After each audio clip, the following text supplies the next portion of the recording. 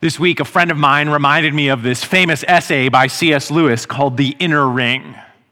In the essay, Lewis describes this inner ring as any kind of ring of associates or friends that there's a special sense of belonging and power, of influence makers, we might say thought leaders.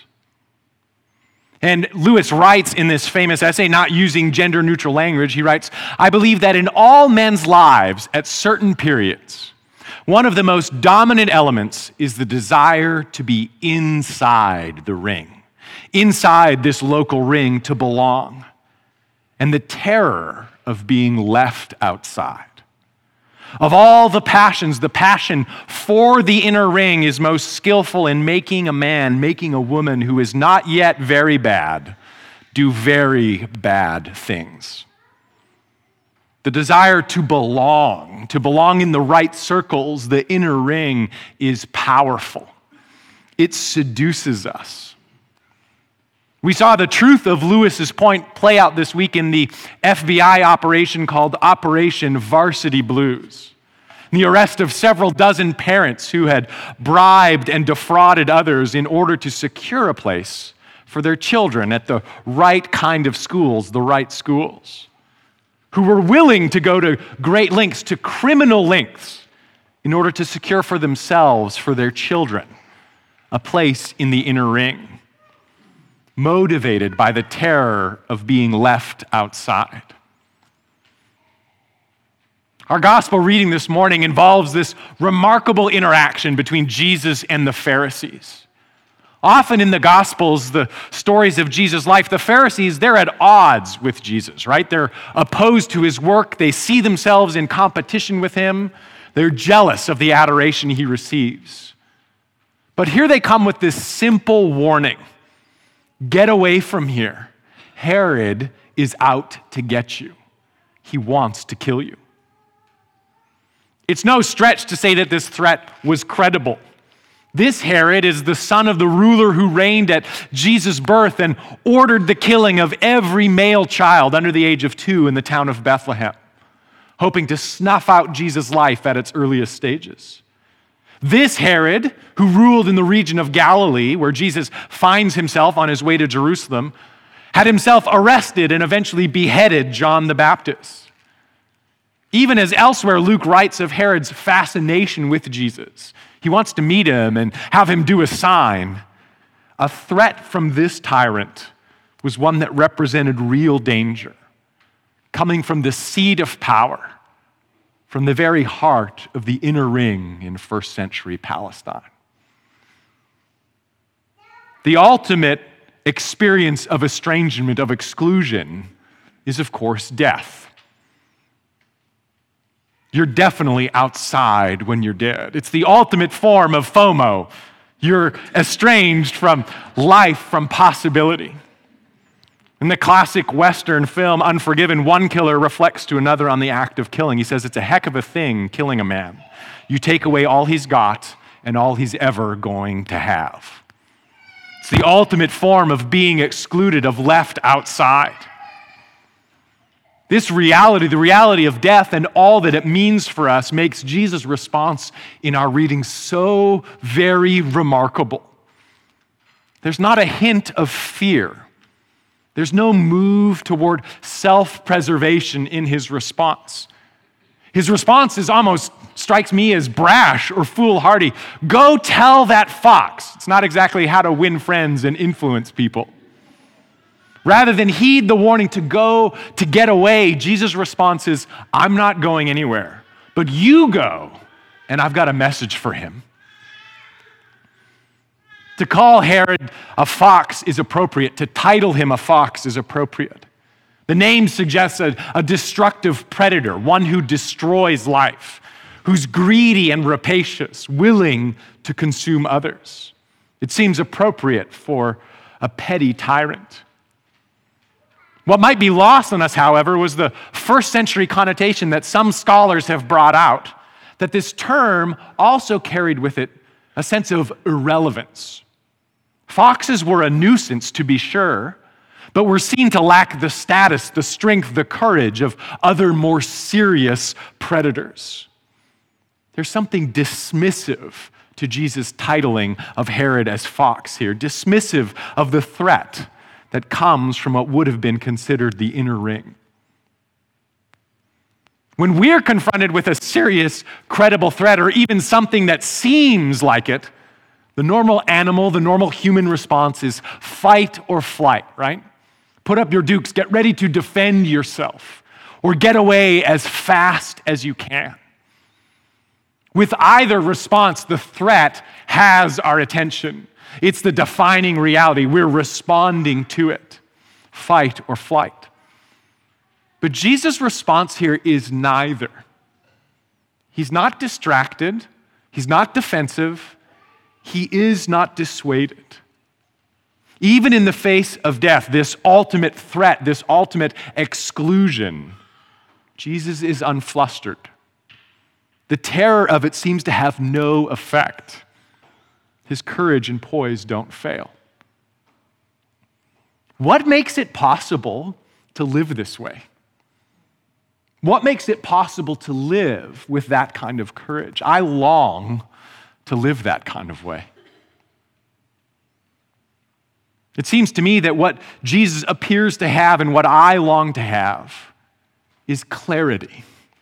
Is clarity about his place, his purpose, his belonging, we might say. To use the language of Lewis, he seems secure in his knowledge of his place in the ultimate inner ring. And that allows him to be unaffected, remarkably so, in the face of threat and difficulty. It's that sense of place, of belonging that it seems funds his courage, his poise. I was reading this week about Duke basketball star Zion Williamson. He's this remarkable athlete, and I was reading that when he was 5 years old, Williamson identified, I want to be a basketball star. I want to play basketball. And when he was 9, he started getting up at 5 a.m. to practice, to train, to do his dribbling, waking up his stepfather and mother. That's remarkable single-mindedness. That's remarkable sense of purpose. In Luke chapter 2, the evangelist Luke tells the story of Mary and Joseph bringing Jesus to the temple, and they eventually, when the answers and his understanding, and his response to his mother, to the one to whom we would say, says in the Gospel of Luke, I am right where I belong, most deeply, most truly. From this early age, Jesus knows exactly with whom it's there and purpose that motivates Jesus up to and through the cross. It's there when he sets his face in Luke 9, verse 15. God is his shield in the language of our Old Testament reading. Of whom should he be afraid? Whom should he fear in the language of our song? It's this sense of belonging with God, I would suggest to you, that causes him here not to miss a beat in the face of this threat. That fox can say whatever he likes, but you tell him, behold, today I cast out demons, tomorrow I perform cures, and the third day I finish my course. My work is going to be completed. Nothing will dissuade me. I'm right where I'm supposed to be. It's remarkable. The consistency, the courage, the freedom of living for an audience of one. We are at the beginning of the second week of Lent. It's the season of fasting, of silence and solitude, of concentrated prayer and worship. Disciplines that strip away distractions and those things that cultivate divided loyalties. Practices that foster our identity, our intimacy with God, that invite and empower us to wait upon the Lord, that draw us to the Father. Of course, if you're anything like me, this season has already prompted a sense of frustration and failure. Already falling short of practices and disciplines you've identified. Stymied, even made cranky by the disciplines you are doing. You're like, what am I doing anyway? What was I thinking 10 days ago when I said I would do this? In the Eastern Orthodox tradition, the season of Lent is associated with sadness. It's the season of bright sadness, they say. Sadness at the state of our souls, at the weakness of our wills. A sad recognition of how sin-sick we are, how we cannot find our way to wholeness and life. In our petty frustrations and failures, there's a recognition that we cannot earn, we cannot enter in to the life that we long after. I can't work my way into the inner ring. Lent makes losers of us all. And it can expose to us, who so often can view ourselves as winners, to our true weakness and folly. There's a sadness to that, but there's a brightness, a goodness to it too. Jesus says, on the third day, I finish my course, I complete my work. The work that begins in casting out demons, in performing cures, healings, is completed on this third day. In the Gospels, Jesus' works of deliverance and miraculous healing are best understood not as displays of raw power or wonder-making signs, as parlor tricks, but ultimately, most fundamentally, as works of restoration. Restoring the broken and marred image of God in people, restoring them to relationship and community, to a place of belonging among the people of God, with God, drawing them into the inner ring. This work of restoration finds its culmination on it estranges us from God and exposes the darkness, the injustice of this world. And there he breaks the hold of death and evil. He proclaims, "It is finished," and rises on the third day. We can conceive of this work as Jesus expanding the inner ring. He makes a way for broken and marred human beings, for losers and failures in life, to be included in the intimacy, the identity with God that he enjoys. He makes a way that you and I might share in his life, that we now would share in the same relationship, the same sense of purpose. He makes a way for us, in the language of our New Testament reading, to be citizens of heaven, that we who are earthly can be something more, the more for which we were made and for which we long. This work is completed, finished. Nothing you do or don't do this Lent or at any point in life is more important or definitive than what Jesus has accomplished upon the cross. As you think about the good work to which you are called, the practice of disciplines this Lenten season, the work of bearing witness to Jesus, of whatever particular vocation has been laid before you, the most important work has been done. And so we engage in all these various ways in the knowledge that what Jesus proclaimed is true. It is finished. The work completed. Your place of belonging with God is secure. So that work, that good, that difficult work that is laid before us can be taken up without fear, in freedom, with lightness, with joy. In Christ, you belong. You have a place in the ultimate inner ring. In the verses following Jesus' response to this threat, his remarkable response, he laments. He laments over Jerusalem, over the people of Israel. And this lament reveals something of Jesus' heart, the heart behind this completed work. Jesus' heart for you. In verse 34, he says, "How often I would have gathered your children together as a hen gathers her brood under her wings." Jesus here uses the language of a parent, extending herself, extending her life over her children, expressing this desire to draw the people of God under his care and protection. This is actually an image that's used in the Old Testament of Yahweh, of God's actions with Israel. And the same word here that Jesus used to speak of his own longing is the same word that is used of Herod's desire to see him killed. It speaks of this fixed desire or intention. It is the longing of Jesus' heart. It is the orienting purpose to gather people to himself. In expressing the lament this way, Jesus associates himself with God remarkably, and he takes up this hope that Israel had as people harassed and dispersed, that they would be brought together one day in God's presence, that they would be brought home. I remember a number of years ago speaking with a friend of mine who had, over the decades, emigrated 2 times, first from South Africa to Scotland, and then after an extended period there to Canada. And after a number of years in Canada, he journeyed back to Scotland, just visiting friends and family, and he spoke of being radically alienated there, realizing, I am not at home here. This is not my... Your home is home. This is the work that Jesus longs to complete.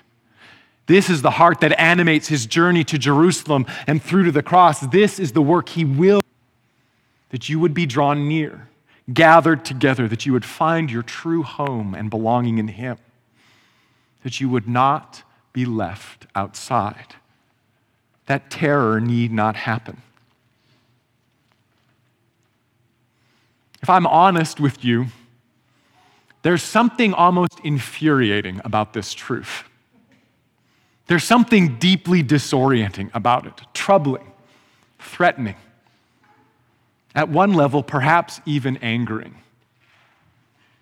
I want to earn my place.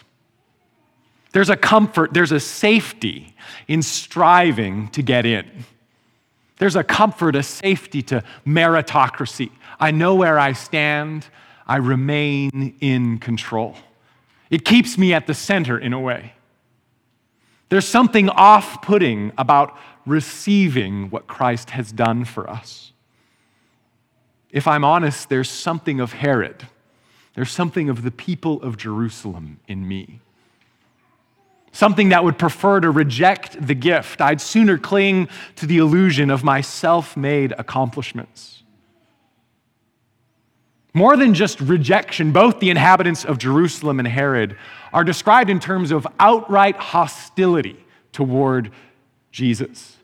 It's Herod's intention to kill him. Those in Jerusalem are the ones who kill the prophets and stone the messengers of God, the God whose heart it is to gather them together. In the language of Paul, they're the enemies of the cross of Christ in some way. There's something of that in me.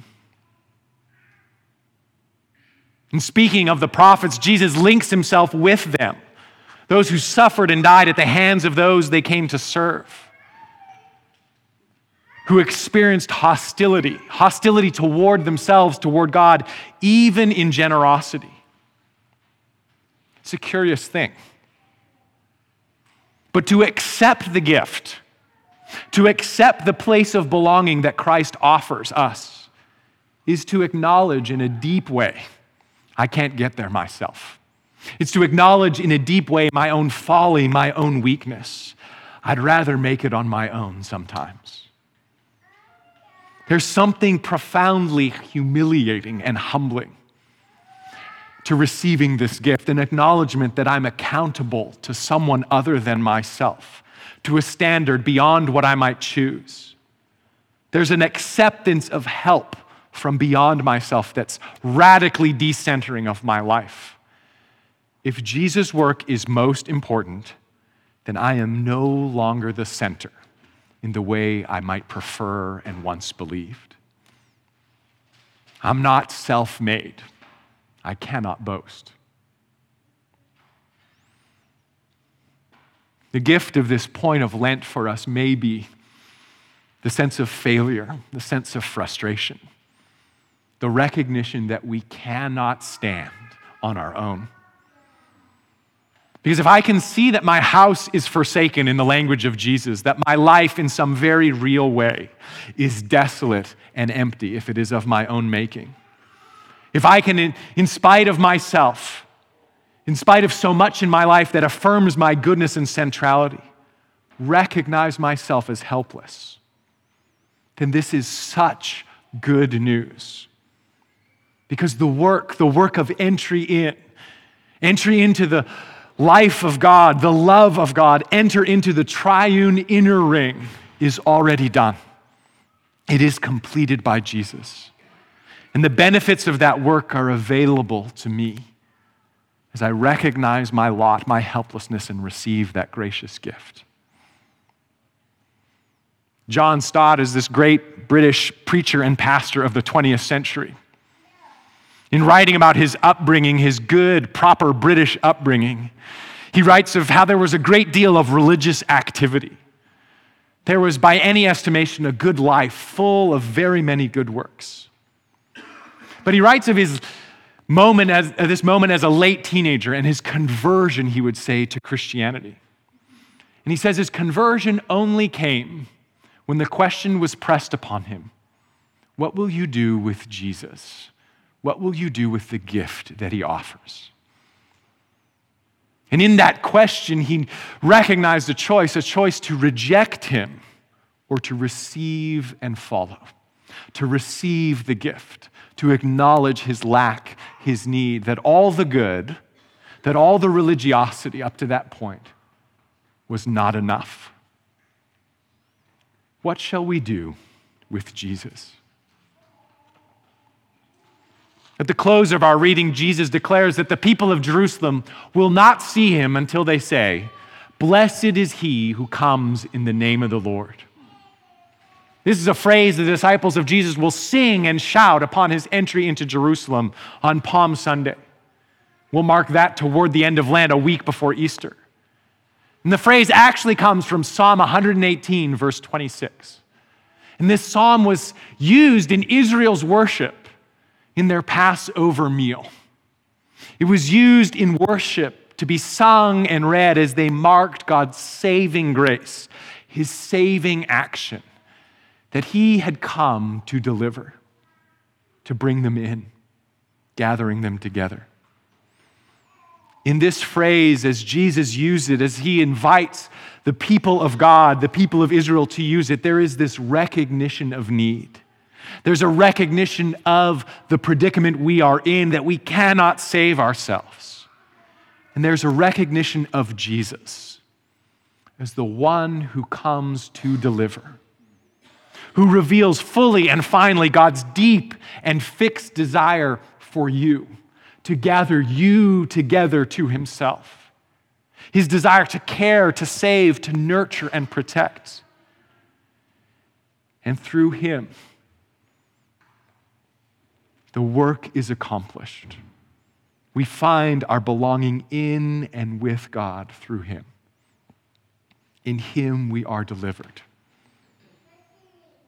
So yes, Jesus, blessed is he who comes in the name of the Lord. And blessed are the ones who see they're helpless, that they cannot stand on their own, that they cannot enter in, and who receive and follow him. Let's pray. Gracious and almighty God, we come to you this morning as people with accomplishments. We come perhaps as people of means. We come perhaps as people who the world regards, who we ourselves would regard as winners. And the gift of this time in your presence, the gift of this season of Lent, is that it strips us of our illusions, oh God. It opens our eyes to the reality that we are empty. It exposes us to our need. And would you, in your mercy, give us eyes to see that truth?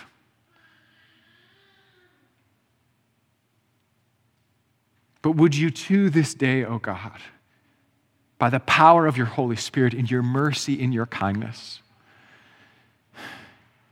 give us a fresh vision of Jesus. Give us a fresh vision of the gift we have in him, the place with you, the gathering together of ourselves in him with you, O Lord. That we might receive all that you would have for us this day. And that we might go forth with the same courage, the same sense of purpose, the same freedom that Jesus exhibits in his life. There are some of us here this morning, O Lord, who need a fresh reminder of who we are, of how secure and safe we are in you. Would you grant us that by your Holy Spirit now in this moment? Come, Holy Spirit. Come, Lord Jesus, we pray. Amen.